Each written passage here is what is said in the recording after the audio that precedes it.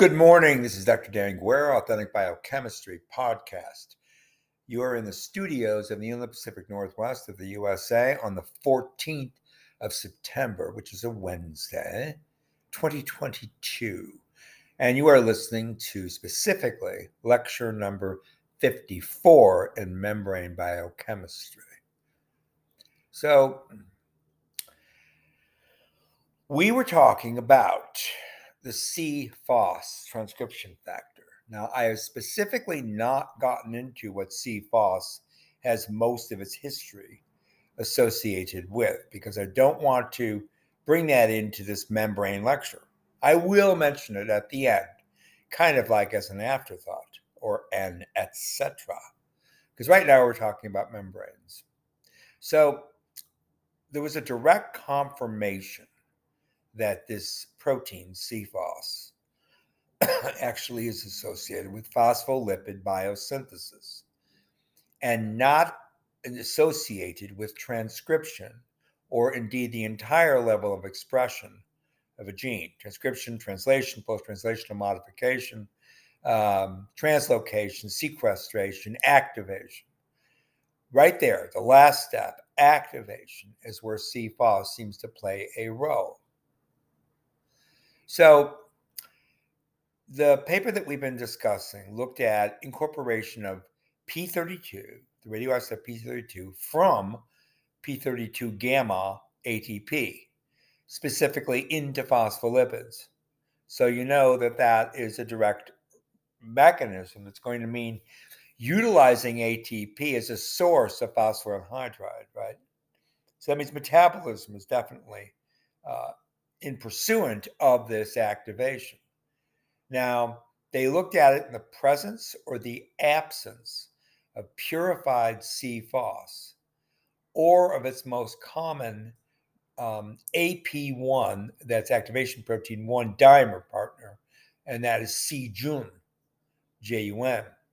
So they took quiescent cell total homogenates or nuclei-free homogenates that contain very small amounts of endogenous C-FOS or C-Jun that they determined via Western blotting and radioisotopic labeling of the protein and pulling it down, determining that it wasn't there.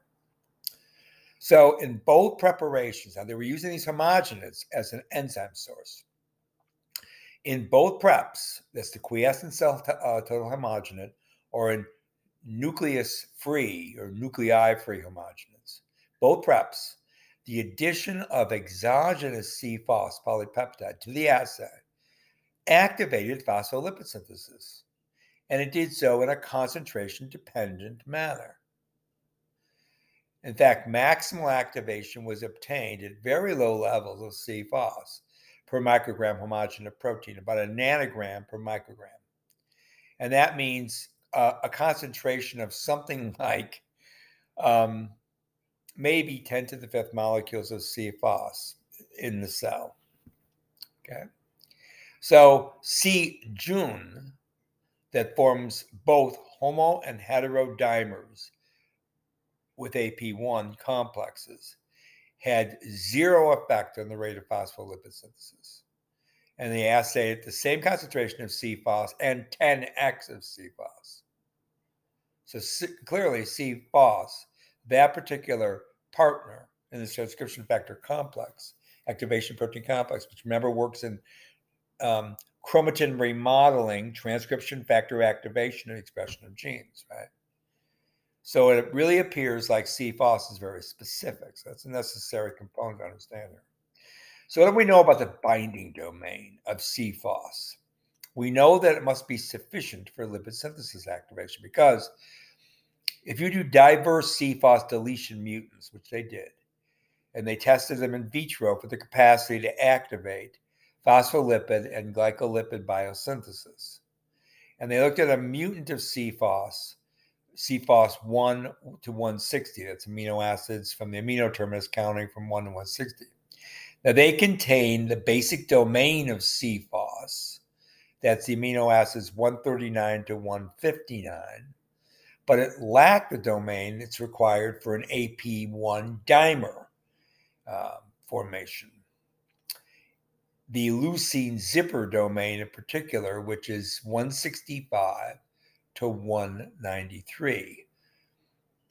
Now, although they were unable to form AP1 dimers, this mutant CFOS1 to 160 is as effective as full-length CFOS to activate lipid biosynthesis in vitro and phospholipid biosynthesis both in vitro and in vivo. So this binding domain, this basic binding domain, BD domain, containing mutants, will activate phospholipid biosynthesis, whereas those that lack the domain will not have any effect on lipid biosynthesis in vitro or in vivo. Now, contrarily, the mutant CFOS 165 to 380 that does contain the leucine zipper domain up to the C terminus of CFOS also does not activate lipid synthesis. Going further, FRA1, which is a member of this huge FOS family of transcription factors, shares a highly conserved basic binding domain region with the difference of only 2 relatively conservative amino acid substitutions. Now, it is capable of increasing phospholipid synthesis and supporting the growth of breast cancer-derived cell lines of a human malignant breast tumor. Remember, CFOS is often considered an oncogene, an oncogenic transcription factor in many human cancers. That's why we study it. There you go. I gave you a little bit of an inlet into what CFOS's major contribution in research literature is about. Right? So you remember why that would work. Okay, again, use logic, categorical logic. I'm telling you that CFOS activates membrane lipid synthesis because of alterations of membrane curvature, which means immediate effects. Now, CFOS also works a transcription factor that induces genes that are related to, when you get a pathophysiological state, to the progression of cancers. Therefore, an oncogenic transcription factor, right? Why would those two things go together? Because for cell division, you need membrane biogenesis. And that's exactly what CFOS can do. It can activate membrane lipid synthesis, phospholipid, galactolipid, glycolipid synthesis in situ in the membrane to therefore support cell division. And what is an oncogenic event? How do tumors grow? By massive cell division. Right? So this is a coherent logic. That's what I'm trying to say. Okay. So lipid synthesis activation as mediated by CFOS is achieved, therefore, clearly in a mechanism that is independent of gene expression. So, of course, that allows for the control by the CFOS to be both a transcription factor and or a regulator of de novo membrane lipid biosynthesis, both of which will control metabolic fate of a given cell. Okay? So the next question that you have to ask is, what's the mechanism by which CFOS exerts that potential activity? Okay. So here's a couple of things about CFOS. Its content at the level of expression, transcription in particular, but transcription, translation, post-translational modification, and degradation are tightly coupled and controlled in the cell.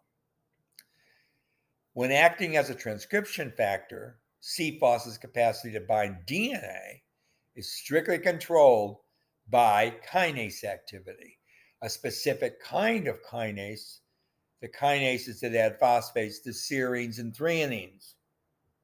Okay? So serine threonine kinases act on CFOS to regulate its effect on transcription. And in particular, the ERK and risk kinases phosphorylates CFOS within its C-terminal transactivational domain.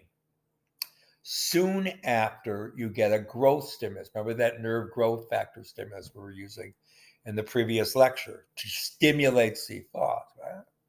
And that leads to an increase both in the stability, that phosphorylation, the serine threonine phosphorylation. It increases the stability of CFOS protein and its capability of acting as a transcription factor. Now, concerning the capacity of CFOS to activate de novo lipid biosynthesis, what you need there is the association of CFOS with the endoplasmic reticulum. Remember when we were talking several lectures ago how there were certain proteins in the mitochondria that would allow for the mitochondrial inner and outer membrane to associate with specific membranes, and the outer membrane of the mitochondria to associate with the ER to control what? To control mitochondrial fusion, right? And that has to do with bioenergetics, control of cell cycle directly and indirectly because of the production of ATP. We're talking about electron transport chain, the expression of genes between the mitochondrial genome and the nuclear genome, right? All that cytoepigenetics too is a modifier. Remember the BRD4 description that was just before. Now, it is no lack of consequential induction that I led into this lecture from those lectures, you see, so that you see the whole picture of what's going on here. All right, now, quiescent cells contain very low, we've already given you the data, very low levels of CFOS. In addition, this amount of CFOS that's there, which is detectable by Western blotting, is phosphorylated, but it's phosphorylated on tyrosine residues, and it is not membrane associated. And those cells that have tyrosine phosphorylated cytoplasmic CFOS, non-membrane associated, have very basal levels of phospholipid biosynthesis. When you induce cells to grow, it promotes the abundant CFOS expression. Remember, that's how we got into this whole thing. CFOS transcription factor expression itself, right? And the CFOS dephosphorylation, which when you dephosphorylate on the tyrosine residue, it results in the association of the polypeptide to endoplasmic reticulum membranes. And that then leads to the activation, yes, of course, phospholipid biosynthesis, because it's where it occurs, subcellular location, right, in the endomembranous system. Right? So C-Circ was identified as the first kinase, and a protein called TC45PTP as the first phosphatase that specifically phosphorylate and dephosphorylate the tyrosine residues on CFOS. The C-Circ has a lot of activity. It's considered another oncogene, right? C-Circ and CFOS are often given full decorated coverage in tumor literature because they work in tandem. C-Circ phosphorylates CFOS, and CFOS is activated. See? So, furthermore, I can tell you that P32 uptake in label in the phospholipids from gamma P32 ATP was measured, and only dephosphorylated from the tyrosine residue was capable of activating phospholipid biosynthesis. Subcellular fractionation showed non-membrane bound phosphorylated CFOS in opposition to the membrane bound dephosphorylated CFOS. Okay, so all these experiments were done. That subcellular fractionation was actually done via centrifugation, of course, and then isolating with antibody and running this stuff, running it through LC mass spec. So the bottom line is it's very simple. When C-Circ phosphorylates CFOS, it leaves an ER. When the TC45 TP phosphatase, PTP phosphatase, removes that phosphate from the tyrosine residue, CFOS translocates to the ER.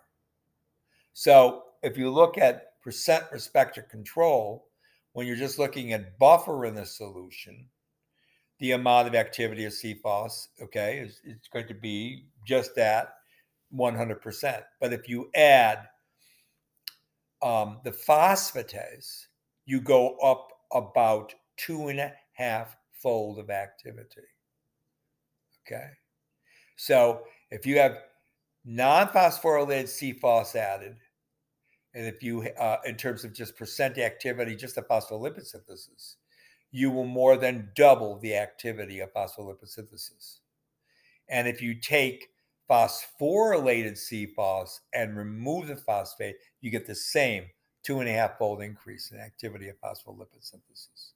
So clearly, it's the D-phospho form in association with the ER that's regulating the increase in the activation of phospholipid biosynthesis. So the regulation of that reversible post-translational modification, that phosphorylation of CFOS, is imposed specifically on that dephosphorylation step.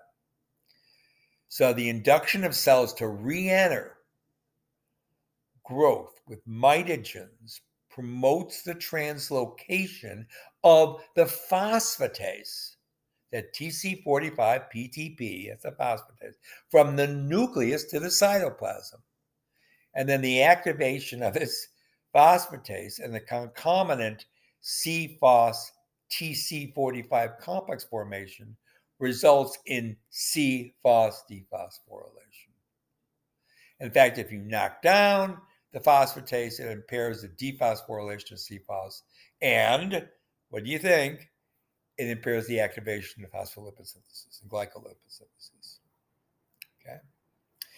No activation for the phosphorylation of CFOS is seen when cells are induced to re-enter growth. And that indicates that the basal activity of that kinase C circ is sufficient to maintain the small amounts of CFOS in quiescent cells in its phosphorylated, non-phospholipid activating state. So we should emphasize that tyrosine and the other phosphorylation, serine threonine, are eliciting essentially contradictory effects on the different activities of CFOS. Whereas the first kind, the tyrosine, represses non-genomic activity, the latter will activate transcriptional activity because it'll allow CFOS to bind with to generate a dimer with AP to make AP1, right? The activation protein 1, which is the transcriptional regulator. Got it? Dimer. So it's already been shown that the expression of CFOS alone does not determine biological outcome it promotes. Rather, it always depends. That's how transcription factor regulation of cancer works too. It always depends on some post-translational modification, usually because of a mutation in the protein, right? And that occurs with CFOS together with the duration and the intensity, or that is the quality and the quantity of the stimulus imposed on the cell. Remember those two phenomenological categories. Right? Now, the pathway for the synthesis of PPIs, the in vivo activity, okay, now PPIs are phosphatidylinositol phosphates, the activity of CDP diacylglycerol synthase and phosphatidylinositol 4 kinase type 2, that's P14K2 alpha, which are the first and the third steps of the biosynthesis of those lipids. When they're activated by exogenous CFOS, okay, no activation of the second step is shown, and that's catalyzed by the enzyme called PI synthase, phosphatidylinositol synthase. Also, you don't get any activation of the third step, that is P14K2 beta. So upon CFOS addition, the Vmax, now we're even doing kinetics here, of the, and this is, the Vmax is basically a quantitative description of the amount of available active enzyme. The Vmax of the two activated enzymes doubled with no significant changes in the Km. There's nothing to do with substrate, right, which would be the precursors in the phospholipid biosynthetic pathway. It has to do with doubling the Vmax, which means that you're activating the polypeptide, because it's as if you were increasing the amount of the protein. You see, that's how it works. That's how when you change Vmax, it's the effective concentration of the polypeptide as an enzyme and enzyme kinetics, driving the reaction to a higher maximum velocity. Don't you know your Michaelis-Menten kinetics? Of course you do. Now, the activation of a particular metabolic step in retinal ganglion cells exposed to light with respect to those in the dark, again, was examined. So higher phosphatidic acid phosphatase 1 and 1-acylglycerol 3-phosphate acyltransferase activities were observed in retinal ganglial cells from animals exposed to light as compared to those that were maintained in the dark. By contrast, no dark light differences were found for those enzymes involved in phosphatidylinositol biosynthesis or phosphatidylserine biosynthesis. And particularly for phosphatidylserine, is PSS is 1 and 2. So the treatment of the retinas with CFOS abrogated the activation of those enzymes. So in the pathway of glycolipid synthesis, the activities of the glucosylceramide galactosyltransferase 1 and the lactosylceramide sialyltransferase 1 are unaffected by CFOS, whereas CFOS specifically activates the enzyme glucoceramide synthase. And the product of that is glucosylceramide. That is indeed, if you know the pathway, like I do, that's the first glycosylated intermediate in the pathway of the synthesis of glycosphingolipids. Yes, indeed. So the activation leads to a global increment in ganglioside labeling, and that occurs with enzymes of the pathway for phospholipid synthesis because of the CFOS doubling of the Vmax of the glucosylceramide synthase with no effect on its Km.